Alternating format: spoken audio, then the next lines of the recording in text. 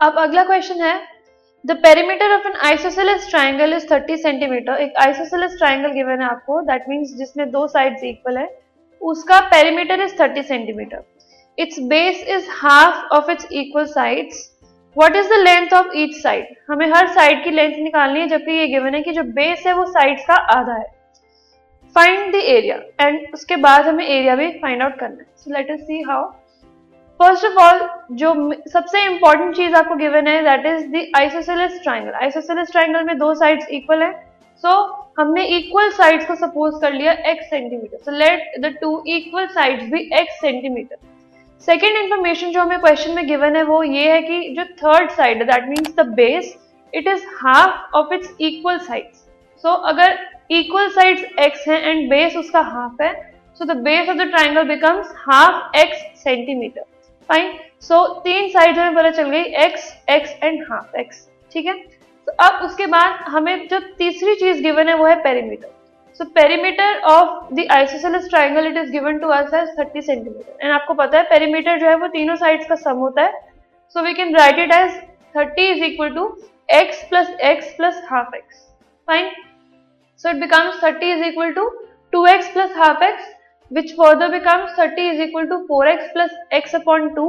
Further solve करने के बाद हमें मिला that 60 is equal to 5x and x is equal to 60 by 5. This podcast is brought to you by Hubhopper and Shiksha Abhiyan. अगर आपको ये पॉडकास्ट पसंद आया तो प्लीज़ लाइक, शेयर और सब्सक्राइब करें, और वीडियो क्लासेस के लिए शिक्षा अभियान के यूट्यूब चैनल पर जाएं। Which is equal to 12. अब x की वैल्यू हमारे पास 12 आ गई, सो इससे हम बाकी की साइड्स भी निकाल सकते हैं। सो आपको पता है जो तीन साइड्स हमने सपोज की थी उसमें से दो x और x थी, एंड तीसरी base it was half x। So three sides of the triangle are 12 centimetre and 12 centimetre, क्योंकि वो दोनों x एंड x है, एंड थर्ड इज 6 सेंटीमीटर क्योंकि इट इज x अपॉन 2।